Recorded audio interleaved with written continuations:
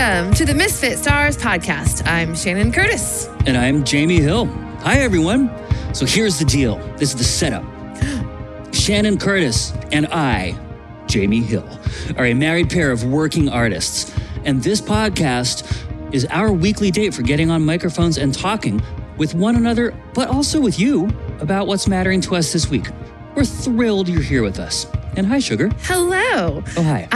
Yeah, so thrilled y'all are with us. Mm-hmm. Thanks for hanging. Mm-hmm. Let's start with some announcements. Nice. Straight from my 6th grade science camp announcement song. It's so all the good. way here, 30, 40 years later. No, 6th grade, you would have been 11, so 37 years ago. 37 years later. It's a long that time. song is stuck in my head. And here we go. Well, there aren't any like major announcements, but one announcement is that We'll just tell the people and we'll let them decide for themselves how major it is. Okay, sure. Maybe it's going to have outsized significance in someone's life that we couldn't even possibly foreshadow. Okay, maybe so. Well, the first of the announcements is that we're going to be on break next week. Yeah. And the following week because we're going to see Jamie's family on the East Coast. Hooray! So we will be not doing the podcast while we're doing our family visit. True. So you will not be hearing from us for the next couple of weeks. We'll be back May 30. Yeah. But then also, because we're going to be gone the next couple of weeks, I also wanted to announce the date of the next 80s Kids song release because that's going to be coming out June 2nd. Ah, man. Our schedule got kind of pushed back a little bit because we had our big show last month and we had to sort of stretch this one out a little bit longer, but it's coming together. We've been listening to mixes in the car the last couple of days. You guys, I cannot wait for you to hear this. Y'all are going to just flip the F out about this one. So it's nearly done, but just given how much lead time you have to give all the systems that be to get the word out about it to people, it's coming out June 2nd. So mark your calendars for the next 80s Kids song. Wow. It's a mystery. We'll be on social media dropping clues in the days leading up to the release so that those of you who like to guess at what the song is going to be can do so. Yeah. I already have a couple clues in mind. Wow. But yeah, we'll see if someone gets it this time. Wow. It'll be fun. So exciting. Jamie, how you feeling? Well, thanks for asking. You know, it's funny. So I was taking my notes a little while ago and I encountered this question for myself. And I wrote down uncertain. I don't know. Okay. Exactly. That's all right. Yeah, totally. I'm happy. I feel good. Okay. But also I feel like something's up. Oh, okay. I'm not sure what. Like with you? No. Maybe just with the world. I don't know. My little antennae, you're just kind of out there and you're just picking up some strange vibrations. I'm not sure from where or why. Interesting. Uh-huh. Okay. Everything's good. I'm fine. Okay. I'm just not quite sure what's going on. All right. Well, not to sound all weird and conspiratorial. No, it's okay. It's not my vibe. But it's good to recognize that. And also you can still say you're happy in this moment. The present moment, there's nothing, you don't need to borrow trouble for anything, right? So that's good. Yeah. All right. Yeah. Cool. How about you? How are you feeling? Thank you for asking. Yeah. I'm feeling rested. We took Monday off this week because we had worked on Saturday and we just really do actually need weekends. Yeah. Really do.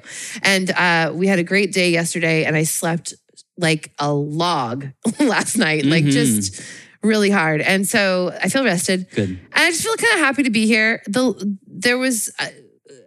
I had some rough times, emotionally speaking, late last week, and just some rough days. And so, and I feel like I'm past those experiences. Oh, good. Yeah, you and I had to talk some stuff out. Yeah, got to do it. We got that figured out. And I'm really just grateful to be on the other side of all that. Because in the middle of stuff like that, it sometimes can feel existential, and this time around it kind of did, but it's not. And so I'm just glad. I'm just happy to be here. That's just where I'm at today. Great. Yeah. So why don't we get things rolling by firing up that good news machine?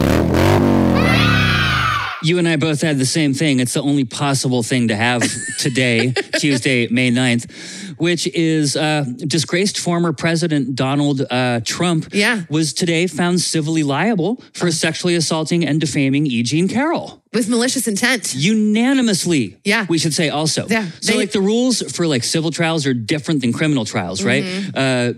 It's so suffice to say that you don't have to have everybody. Oh, I thought that you did. I read specifically about this. Oh, do you? I thought the standards were lower for civil than for criminal. That's what I thought too. Oh, and great. So that's now why we're talking about it and we don't know. But that's why I looked it up, and it said that they would have to come to a unanimous verdict. But whatever they did, that is the point, is that all the jurors agreed that disgraced former President Donald Trump actually is liable for sexual abuse, was the word I think used in the case itself, which means he assaulted her sexually and also defamed with malicious intent. It's 10 out of 12. Oh, it's 10 out of 12. I see. Okay. So in a civil trial, 5 out of 6 jurors are needed to return a verdict in favor of one party or the other. When there's 12 jurors, it's 10. I see. Okay. So it's either 5 of 6 or 10 of 12. Got it. Glad I looked it up. Yeah. Because when we were reading about it, the people that we were reading were making a point to point out that it was unanimous. And obviously in a criminal trial, it has to be unanimous. So that wouldn't have been a thing that you would say. Right. Yeah. So they could have gotten as many as 2 people dissenting and the conviction still could have come through. Right. But it was unanimous because everyone was like, yeah, he fucking did it. Yeah. Every single person. It's important to say it's not a conviction, right? This is not a criminal trial. It's a civil trial. It's a finding. So the penalty in this case, the penalty in this case is that the jury awarded a $5 million penalty that Trump has to pay to E. Jean Carroll. Yeah. That's what he'll have to pay. And he's going to appeal. He's already said he's going to appeal. Appeals, I was reading about this too because I was just curious how it all worked. That if he were to, the appeal process doesn't give him a new trial. It goes to the appeals court, and the judge there, basically, they can only determine, was this lower court... did they do the trial right? Yeah. Was anything going wrong when this decision was arrived at? Yeah. And if so, then he could be granted an appeal, which would just probably facilitate a new trial, which would probably result in the same result. So an appeal is not going to let him off the hook, and he's probably not going to win on appeal either. Right. So F you, Donald Trump. Oh my gosh. I read somewhere also, this was an interesting take on this, and I hadn't really thought about it in these terms, but E. Jean Carroll, by winning this victory today in court, is the first person in history to have actually brought some legal consequences against Donald Trump. This is the first time that he has faced consequences. That's why I put this in my good news machine. Yeah. Specifically, because it's the very first time that Donald Trump has ever faced accountability. In a court. Yeah. Yeah. Amen. Let's do this some more. Yeah. Just hope it's a great precedent. Yeah. Yeah. So that is good news. I have the additional good news I had is that later this afternoon, there was some news that broke that really messed up Republican Congressperson George Santos, the one that he just won election in November, but he's been found to be have lied about just about everything he could have lied about his life, his career, his campaign, his everything. Who he is as a person, everything. Everything. That they announced the story broke today that he has been indicted on 2 federal criminal charges. The charges are still under seal, so we'll find out, maybe as early as tomorrow. Thank you for the seal interpretation impression. You just threw me right off. It's all good. So I imagine that was George the point. George Santos. Yeah. So we'll learn what the charges actually are. But I know the DOJ has been investigating him for campaign finance violations. The DOJ has been investigating him for gestures wildly. I know, exactly. I mean, there's literally I don't know, a couple dozen things that he did in public that are obvious crimes. Yeah, right. I know. It'll be interesting. It'll be cool. It was good to hear that they're moving so fast on that. Yeah. Can we move fast like that with other people? The stakes are much lower. That's why there's the speed. The speed is inversely proportional to the seriousness and gravity of the person involved. You know, you can't just fuck around and try to do it slapdash and quick for someone like Trump. Totally. But for someone like George Santos, who's kind of a small fish and everyone kind of hates him, you know what I mean? They're like, yeah, we'll slap a case together. No problem. We got this one. Yeah. Also, I think it's kind of probably slam dunky because like...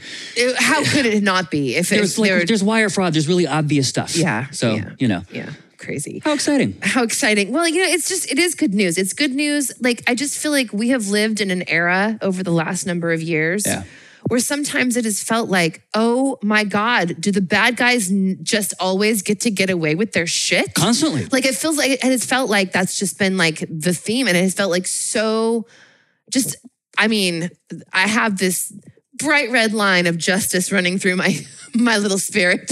So true, you guys. Oh my God. It is very sensitive. Yeah. And like it has been exactly divided dinner portions. It goes all the way down. I just want everything to be fair. Right. And right. Mm-hmm. You know? And that goes for all of humanity. Mm-hmm. And like, so it has been, there was a phrase that we stumbled on a couple years ago. I remember us talking about like moral, oh shoot. Well, describe it. It's the idea of like your, like morality itself being offended. Yeah. You know what I mean? Like that's what it has felt like with like people like Trump getting away with his shit. Yeah. And it's really good news when accountability actually happens. And that's like, it's worth celebrating. I'm not out here like dancing on anyone's grave and celebrating. Well, they're not dead yet. I know, but you know, metaphorically speaking, like I'm not about like celebrating another human's demise, right? What I care about is the society itself holding to account people who have been really bad actors and made things really horrible for other people. Sure. That's what I care about. Sure. Like, it's not like a tee-hee, ha-ha, you know, F you. I mean, I do feel that. But the reason for that is not like out of personal hatred. It's about like, yes, justice. Yeah. Thank you for once. This is an accountability podcast now. Yeah, that's right. I'm into it. Amen. Well, awesome. How about we get less dumb? Class, anyone? I thought this was interesting. What? So we are being assisted on this little piece here by our perennial friend, Caitlin Jetlina. Love her. YLE, your local epidemiologist. Okay. She's our epidemiology friend over email. And we don't know her personally. Nope. Wish we did, though. I would buy her snacks. Yeah. So, I mean, everyone likes snacks. I was trying to think of something nice. She probably likes snacks. Right? Yeah. Seriously. Who doesn't like snacks? So, May 5th, maybe you guys saw this in the news. Honestly, maybe you missed it because it was like almost a blip on the radar. The WHO announced it was the end of the international COVID emergency. Yeah, I heard that. Right? So, like, you can see that and be like, oh, okay, end of the emergency. What does that mean? Mm-hmm. Right? What does that mean? Here's what that means. Okay. She broke it down. It's so interesting. So, it's kind of like technical definitions. Okay. So, what it means that the WHO, the World Health Organization Emergency Committee, believes three things. Okay. Those three things are: one, COVID-19 is not unusual and unexpected any longer, right? We've done such a good job of spreading it all over the world. It's now usual and expected. Yeah. Oh Two, cross-border transmission can't and won't be stopped. Well, yeah. Right? Yeah. And three, COVID-19 does not require a coordinated international response any longer. Okay. Right? And what's the reason for that third thing? Well, they just like had a series of meetings, and decided that people can kind of like, it's not an emergency anymore. Like, we don't need to be coordinating between governments in like this panicky way, like how to get the doses here and doses there and take them from this place and give them to that place. Because you remember in like 2021, like there wasn't enough vaccine to go around. The US had way too much. Other places had way too little. How do we get it places? That kind of international coordination, right? We're not there anymore. Got it. That's what they're talking about. I see. So what this means, right? So those are the three things that they look at. Right. And there are also three things that it means. Okay. Right? So it means, one, the end of mobilizing international coordination. Okay. So they're not going to be doing that anymore. Yeah. They're going to stop. Like, they had a department that was mobilizing international coordination for COVID-19. They're shutting down the office. Okay. Right? Number two, it means the end of streamlining international funding. Okay. So again, not really coordinating that, not really like when we think of streamlining, right? It's like trying to be the most efficient with resources. Like, again, U.S. hoarding, other places not enough, that kind of thing.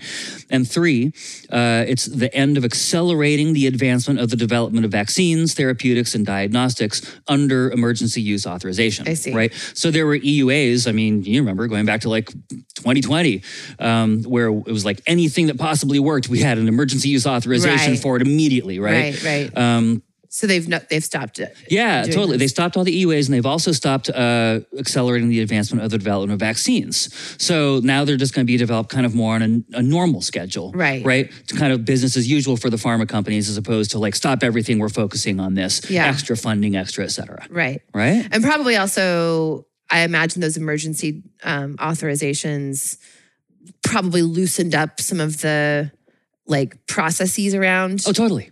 Developing so that those are being tightened. Just get it right in the marketplace. Yeah. Remember, because with the vaccines, they all had dramatically shortened timelines. Like a number of testing steps were kind of consolidated. Yeah. Also, like it wasn't like it was dangerous, because the underlying mRNA technology, right, that had been widely tested for years. Yeah, widely tested. So the cool thing about that is like you can just basically plug new things into it. It's like a carrier, and you just plug the different thing into it for whatever you're trying to fight. And it kind of goes and does its thing, know? And so it was safe for them to compress that timeline, but they wouldn't have been able to compress a timeline if there hadn't been the emergency use authorization. Got it. Yeah, because otherwise, like, there's just certain mandatory waiting periods and testing periods and blah, blah, blah, blah, blah. Right. But when there's an emergency, you collapse it all down, get it in people's arms. Right. So she also had a helpful thing, like what it does not mean. Okay. Right? Okay. Because like that's sort of flip side of the coin, right? It doesn't mean the end of the pandemic. Okay. Right. And that's really important to note. Like, it's not the same thing as declaring the end of a pandemic. So just so we know that, like, there is still a virus that's out there everywhere, right? So there's that. It doesn't mean that COVID-19 is gone. No, it certainly isn't. Right. It's currently mutating 2 times faster than the flu. Wow. We will get future waves, she says, but hopefully these will be wavelets. Because there's a lot of population level immunity now from both vaccines and infections, So, she imagines that wavelets will happen several times a year. So it'll be like, a little flu season for COVID a couple times a year, maybe, it'll be that kind of vibe. So I'm curious when a pandemic is declared over. Because like with the flu, right? The flu at some point was a novel, like the flu viruses that we get was at some point in the human population a novel virus, right? And in 1918. That was, I mean, but there's different strains. Are they all derived from that same flu strain? I don't know. No. Yeah. But the 1918 one is still a predominant one these days. I see. Yeah. Right, so but we don't consider us being in a flu pandemic anymore, but the flu still is around. Yeah.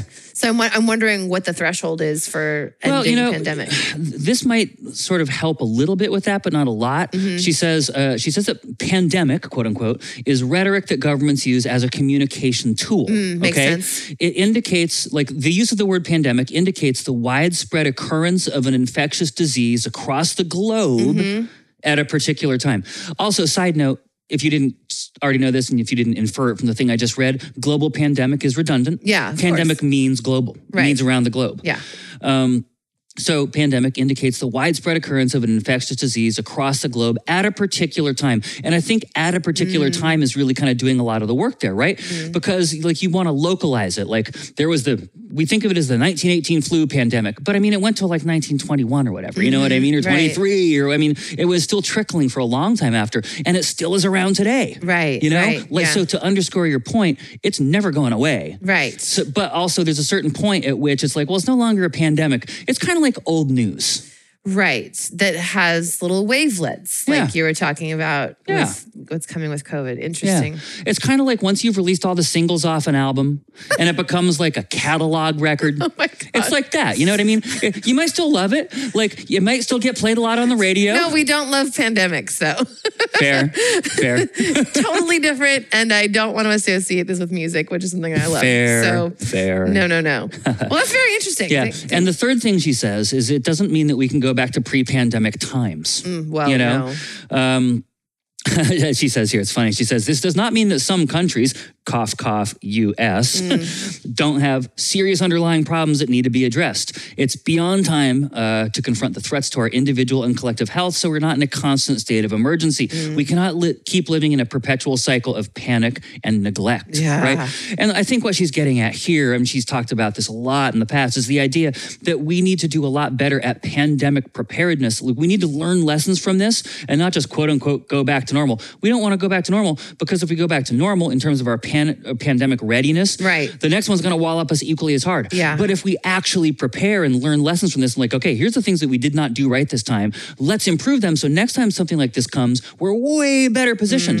And like we were talking about last week, there's a communicational aspect to that too. So there's scientific stuff that you can be ready for. But then there's also like the understanding that we need to be able to communicate at like a population level way more effectively, bring people on board with the process, be much more honest with them about what we do know, what we don't know, communicate to them in much more close to real time, be more straightforward about like, here are the things that we're not 100% sure of, but we think they're best practices. Here's the things we're totally sure of. Here's the things that we don't think are going to work at all. And really kind of lay it out so people don't feel like you're just bullshitting them all the time. Yeah, totally. Know? Well, and also just like a perpetual issue is that the pandemic really revealed how broken our health system is. I mean, and the fact of during the pandemic, the federal government expanded people's access to Medicaid.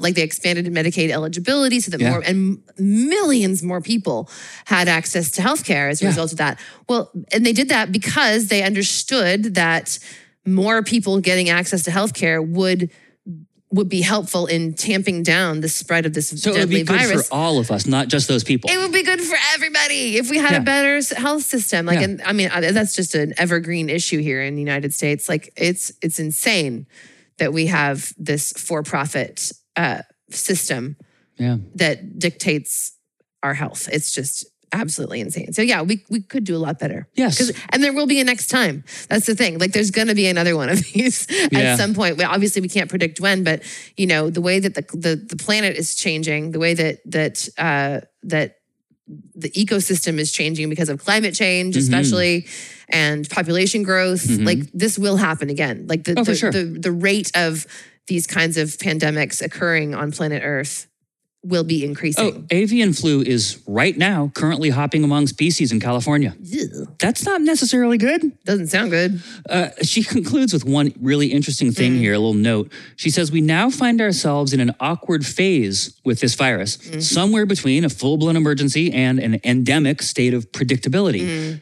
Epidemiologists, she says, don't have a word for this phase. Oh, that's interesting. Isn't that interesting?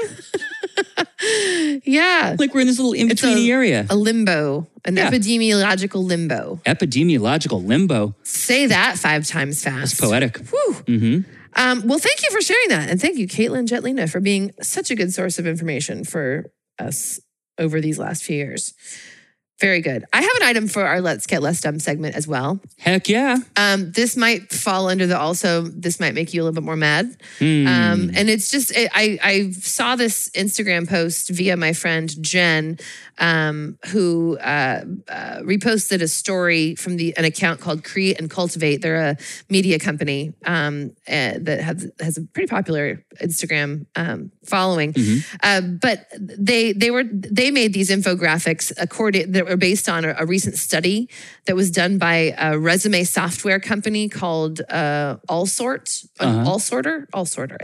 Yeah. Anyway, so there was the study that this resume company did. It's Allsorter, yes. So Allsorter analyzed 1,000 of the world's largest companies and found that just 6.4% of the CEOs of those companies were female, while 93.6% were male. That's wild. Okay, but this isn't what got my attention. I'll tell you what got my attention in a moment. But the next bit of information here was that they say progress for women in leadership roles is moving in the right direction, but it's still way too slow. And women of color hold only 1% of CEO positions of those top 1,000. Here's the thing that caught my attention in this study. This is a quote from the CRO of Allsorter. What's the R stand for? I don't know. but that's his title. Okay. His quote says this: "When we analyzed the most popular names alone, like the names of CEOs in these top 1,000 companies around the world, employees were 72.3% more likely to have a CEO named David than a CEO who is a woman."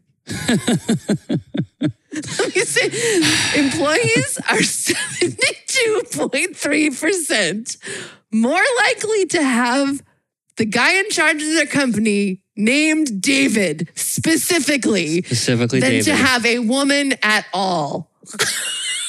Just a rousing victory for Davids everywhere. Oh my God. Man, what the hell? Can you believe that? I can. It really does help to illustrate. I mean, like the numbers themselves, numbers like this can, like, you can read them and it can be like blah, blah, blah, blah, blah, blah, whatever. You know, it can be like, it feels like in one ear and out the other sometimes, you know? Sure. But putting this kind of a twist on the data, like really, really kind of drives home the point in a way that just the numbers alone don't. Because a point by itself is sort of farcical in nature. It is. You know? It is. And this really underscores that. It's true. It's true. So, are you less dumb and are you more mad? Those are the two questions I want to know. Yeah. Excellent. Well, Jamie, I'm under the impression that you today have an item for us in the suggestion box. I want to speak to you, manager, now, please. Yeah, so this is weird. The DNI, the ODNI. What's the ODNI? It's the Office of the Director of National Intelligence. Okay. The DNI is the Director of National Intelligence. Okay. The Director of National Intelligence serves as the head of the U.S. intelligence community, right? Okay. So he kind of, the ODNI kind of sits up above all the different intelligence branches. There's a number, right? Like? There's a bunch of different ones. I mean, obviously CIA, FBI, there are others. Okay. You know? And his job and his agency's job is to oversee and direct the implementation of the National Intelligence Program and to also act as a principal advisor to the President and the National Security Council and the Homeland Security Council for Intelligence Matters and so on. Okay. So it's kind of a go-between role. It's an administrative oversight and go-between kind of role. Okay. They're sort of in charge of all of it together, you know, but they don't do any of the work themselves, right? Oh. So like their agency isn't out there in the field like the FBI or the CIA would be, you know, but the FBI and CIA and all the other agencies report up to them and they centralize and coordinate all of that. Okay. Right? Seems like a good idea. And if memory serves, this is the office that was created post 9/11 because a big thing that came out obviously in the 9/11 Commission was the fact that lack of coordination. They weren't talking. None of the agencies were coordinating. Yeah. And like this agency knew stuff about these proposed hijackers, but like they never let the FBI know and the FBI does domestic and like it's just a mess. Right. I don't know if this was created then or not. I don't know that for sure, but like it might have been because you're right. That was an issue with pre 9/11 was that there wasn't anything. Just Googled it and yep. In fact, acting on the 9/11 Commission's recommendation, Congress established a DNI position through provisions in the 2004 Intelligence Reform and Terrorism Prevention Act. All right. Well, there you go. Now we know. So now we know. So they release every year a report, and this report is called the Annual Threat Assessment of the U.S. intelligence community. Okay. And so this is one of their work products. It's their main work product. It's where they take everything they've learned from the CIA doing overseas stuff and the FBI and Homeland Security and all these other agencies doing domestic stuff. Yeah. And they sort of coordinate all of it. And there's other foreign ones too, you know. Sure. But they coordinate, they put all this stuff together and they're like, they look at it all and they're like, here's what the landscape looks like worldwide and domestically for threats to the U.S. Okay. And, you know, it's not a very complicated thing. It's an obviously unclassified thing because I have read it. They put it out as a PDF. It's like 40 pages long and it's not complicated. There's lots of like subheadings and things. There's nothing ever longer than like 2 paragraphs really. So it's pretty quick to read, super quick to browse through. It's all very well organized. And, you know, so I did scan through it today and then not finding the thing I was looking for, did keyword searches throughout the document. I was shocked to find that there is not a single mention of any of the stuff that the right-wing political actors in our country are currently doing to undermine democracy in this country. Really? None of that is listed. None of the violent terrorism either, the mass shootings. No. I mean, those are lone wolf things, right? They're not coordinated per se. But also, I mean, you're right. You can't, at a certain point, you wink and nod at this stuff enough and people understand that that they're supposed to do it. But like, it's not like it's all Proud Boys or all Oath Keepers. Yeah. It's not like it's all one organization that's doing this. Except for, I remember when the government was all hyped up on Muslim extremist terrorism stuff. Of course. You know, those weren't necessarily they weren't coordinated either. Not at all.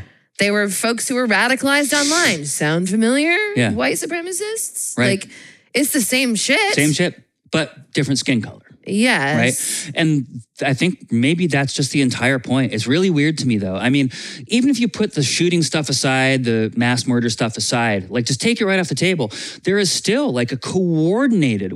So all that stuff, all that shooting stuff, all that lone wolf stuff, that's not coordinated. Right. And I could understand them justifying it by being not including it by being like, well, it's not coordinated. It's not like we can stop it. I don't think it's justified, but I understand why they would do that. Right. Same. Yeah. So that said, there is a coordinated thing that's happening in our country right now, which is an assault on electoral integrity and the very process of running democratic elections. And there's massive voter suppression. And it's really interesting because like they call this stuff out in this same report in other countries. What? Oh yeah, like they call the political situation in Burma out, right? And like, this is probably going to lead to violence.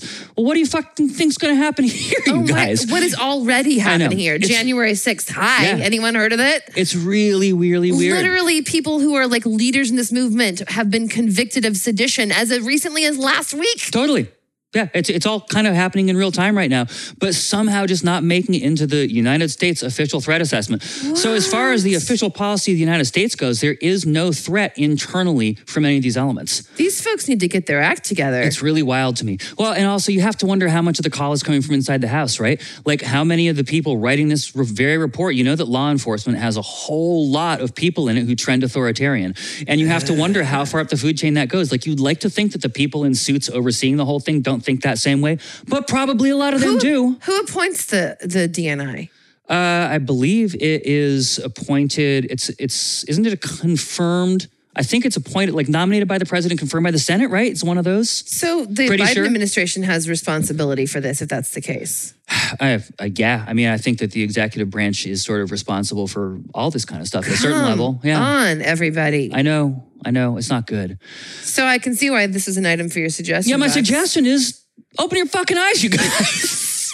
Or, you know, it's not that they don't know.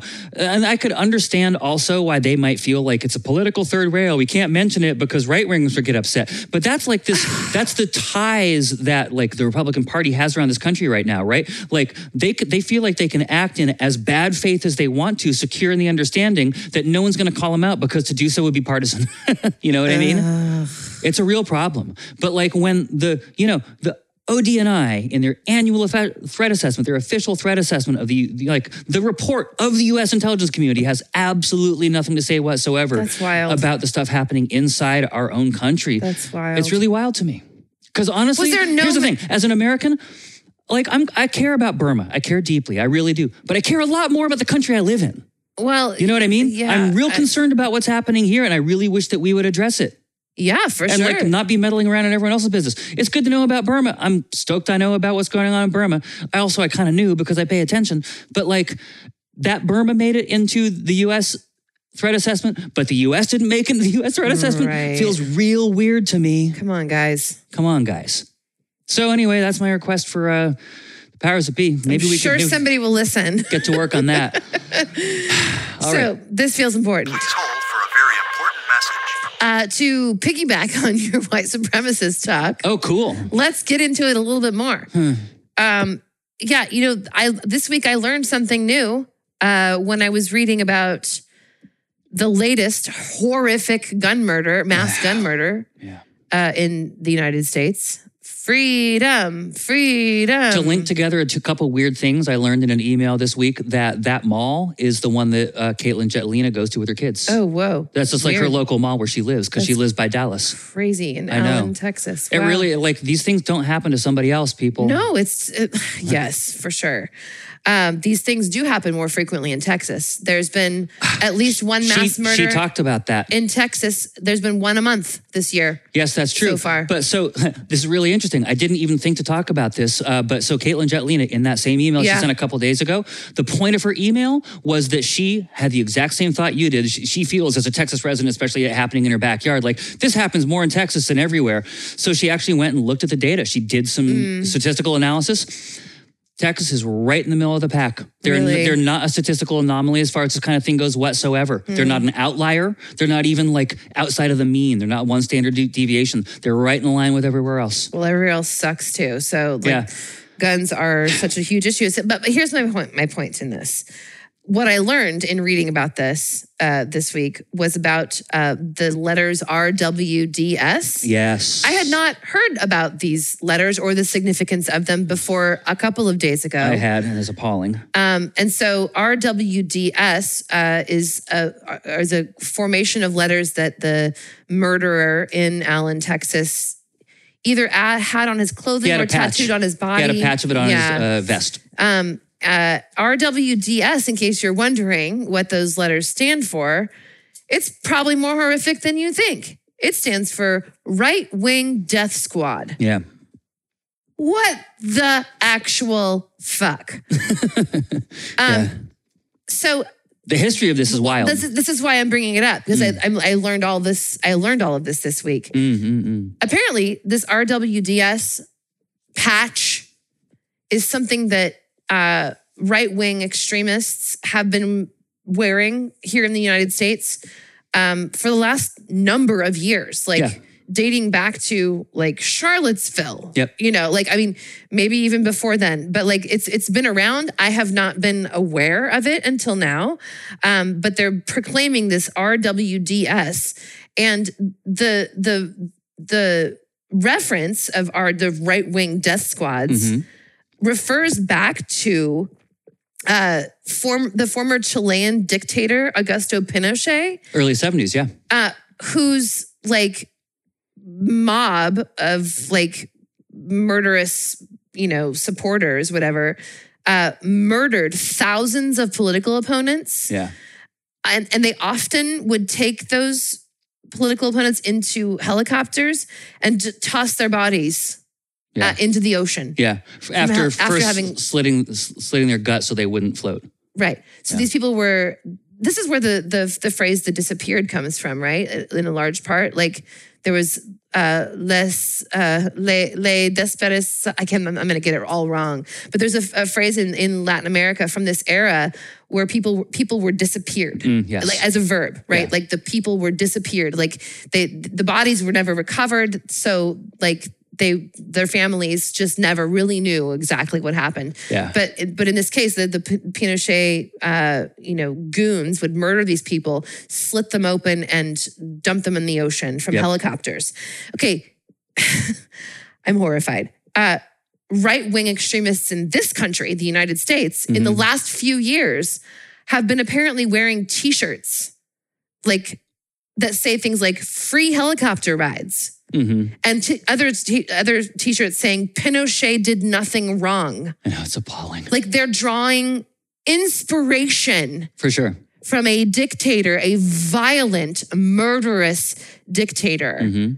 That's their vision for what they want to see happen here in this country. That's the guy who took a semi-automatic weapon, assault rifle, to a mall last weekend and killed people. He killed, of the people who died, 3 of them were a mom and a dad and a little girl. Yeah. Their 6-year-old son survived. Man. This is what the Republican Party is enabling right now. Even if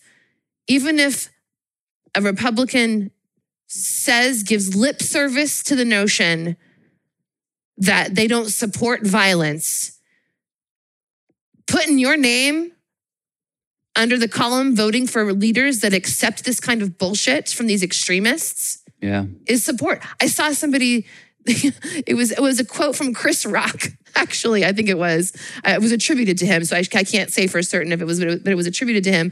If you see 10 guys willing to hang out with one Nazi, you suddenly now are seeing a group of 11 Nazis. Totally. You know what I mean? Like, this is the vision that the Republican Party has for this country, is their way, or we're just going to kill you. Yeah. That's it. Yeah. It's disgusting, man. I heard it referred to in a Vanity Fair article recently as some states in America are, quote unquote, experimenting with authoritarianism. Like when you have like a gay phase in high school or something, you know what I mean? Like what? It was a weird way to phrase it.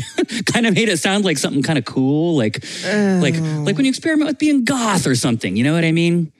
Yeah. I mean, was the article actually light on authoritarianism, or was it just trying to be pithy? It was hard to separate the two. It was weird. I don't know. It didn't seem like a very appropriate way to talk about it. It seems like we shouldn't be talking about this authoritarianism thing that's happening all over our country right now in any terms other than very, very serious. Yeah. You know? Yeah, for sure. I just was shocked. I was shocked that I don't know why I'm shocked. I really don't. Like, I don't know why you're shocked either, frankly. I don't know why I'm shocked, but I suppose it's maybe... I think it probably says good things about you, that you still have the capacity to be shocked by stuff like this. That's what I'm getting at. Like, I think that there's maybe some like hope still alive inside me for humanity. Hey, hope springs eternal, you know? Yeah, but man, it's disgusting. It's really disgusting. So Jamie, can you please give us some inspiration then? Because I really need it. Let's pull into the inspiration station. Inspiration station. Yes. I'm just going to dip back into my Rigpa glimpse of the day, that little email that I get with a little bit of Dzogchen Buddhism in it. Good. Yeah. It just had a nice little message a couple of days ago. Okay. So you may or may not know, people, that a big thing in this thought tradition is the idea of reincarnation, right? That like your soul just moves into a different container and you keep going, right? So with that as context and preamble, here's what it says. If you were to draw one essential message from the fact of reincarnation, it would be this. Develop a good heart that longs for other beings to find lasting happiness and acts to secure that happiness. Nourish and practice kindness. The Dalai Lama has said, and then the rest of it is just a quote from the Dalai Lama, there is no need for temples, no need for complicated philosophy. Our own brain, our own heart is our temple. My philosophy is kindness. Well, that's great. Isn't that nice? Yeah. Especially with how complicated everything feels like it's gotten. That just feels so refreshingly simple. So like morally clear. You know? Not a lot of weird ambiguities.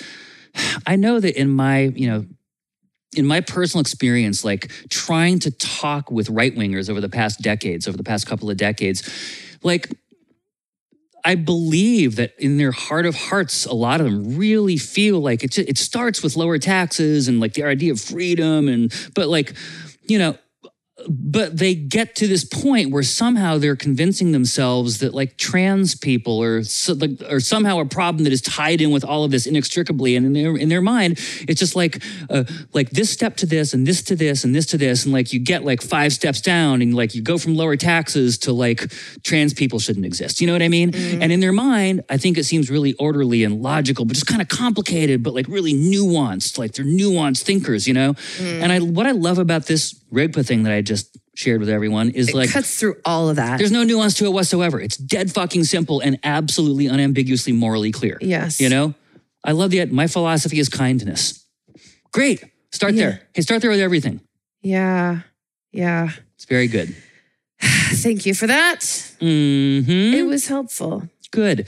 So, what do you think? Should we finish up with a gratitude crank up? Yes, always. I'm supposed to do. I've committed to doing a daily gratitude practice, and I fell off the wagon a couple of days this weekend. Well, whatever. No, it's fine. But I wanted to address that because I know that probably on those harder days is when I actually need to show up for my gratitude. Yes. And I didn't do it. But I'm back on. And today for the podcast, I just have one item, and that is I'm grateful for our good neighbors. Oh, yeah. We had to pop out for an errand earlier, and a couple of our neighbors were outside already talking. And so we joined up and talked with them for a good long while. And I feel very lucky that we live on a street with other people who I enjoy being around. I like talking to. They are kind people. You know, they are people who are, we're looking out for each other. You know, it's really lovely. I feel very grateful for that. Love it. Me too. Same. How about you? I'm just grateful for the perfect weather that we've been having this week. Yeah. You guys, it's been like 61 degrees, sunny, like warm sun, light breeze, nice mixture of mostly blue sky, but just enough clouds here and there to make it interesting and give you a little break, but then it's sunny again. It's just been absolutely exquisite. Yeah. Perfect Pacific Northwest springtime weather, and I just couldn't be happier about it. I'm here for it too. Good stuff. Y'all, thank you for hanging out with us this week on this podcast. I feel like we should have given you some more like good uplifting things today. That's not our job. Okay, we did what we came to do. We talked about what was important to us. Hopefully that was entertaining / informative / good for you. Yeah. Whatever it was, we're grateful that you listened all the way through, all the way to the end. Wow. Where I'm talking right now. And I'm going to say thank you to those of you who support this podcast and who support all of the work we do. You make possible everything that we do, the music, the podcast, the mentoring, the everything. So thank you. If you are somebody who is not yet a supporter, and by which I mean, if you are somebody who's not gone to misfitstars.com/support and chosen a small dollar monthly contribution to make to this thing that we do. It's like a little subscription. Yeah. Then go and do that. If you're still listening right now and you're not yet a supporter, you should really go do this. Misfitstars.com/support. If you can, that is. Yeah. Some people who are listening aren't able to do that. We get that's totally fine. Those of you who can contribute are making all this possible for those people who can't. That's it. So there you go. We make everything that we do, not just the podcast, but also the music, all of it, freely available to everybody. And the reason that we can do that is because our work is supported by some people who really believe in it. Yeah. Financially. That's right. Supported financially. Oh, and if you do that, we'll send you stickers. We sent stickers to Amsterdam this week. I know. For a new Misfit Star. Thank you, new Misfit Star member in Amsterdam. Super cool. We're global, like a pandemic. Woo! Nice. That was terrible. Let's sign off. Okay. Y'all, thank you for hanging out. We'll be back in a few weeks. Yep, May 30, I think. That's right. Yeah. So until then, please be good to each other and be good to yourselves. Yeah, we love y'all. Bye. Bye.